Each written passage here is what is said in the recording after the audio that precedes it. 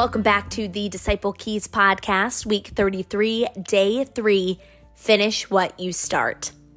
Now you should finish what you started. Let the eagerness you showed in the beginning be matched by your giving. Give in proportion to what you have. 2 Corinthians 8:11.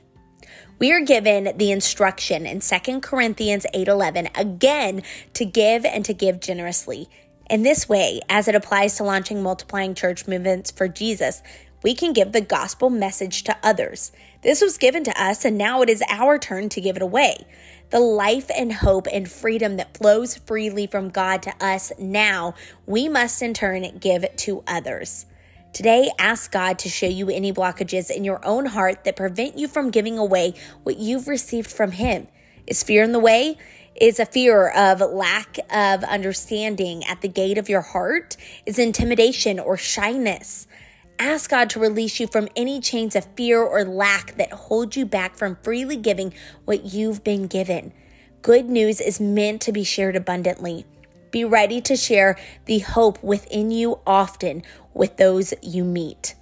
Today's disciples' prayer is, Father, today is the day I want rivers of living waters to flow from my life to those around me.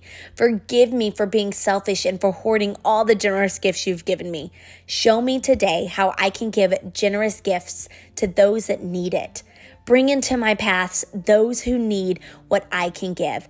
As I freely live your message and tell of your goodness, multiply Jesus' followers and fellowships for your glory. In Jesus' name, amen. In our unreached focus today, Father, thank you that you always hear my prayers. Thank you for the 6,600 Buddhist Qingmen peoples of China. Your purpose for them today is salvation and abundant life with you. So bring light among them by raising up more than enough messengers of good news there. God, multiply Jesus' followers that are effective disciple makers as they boldly tell of you. Holy Spirit, let the message go deep in hearts ready to hear and obey.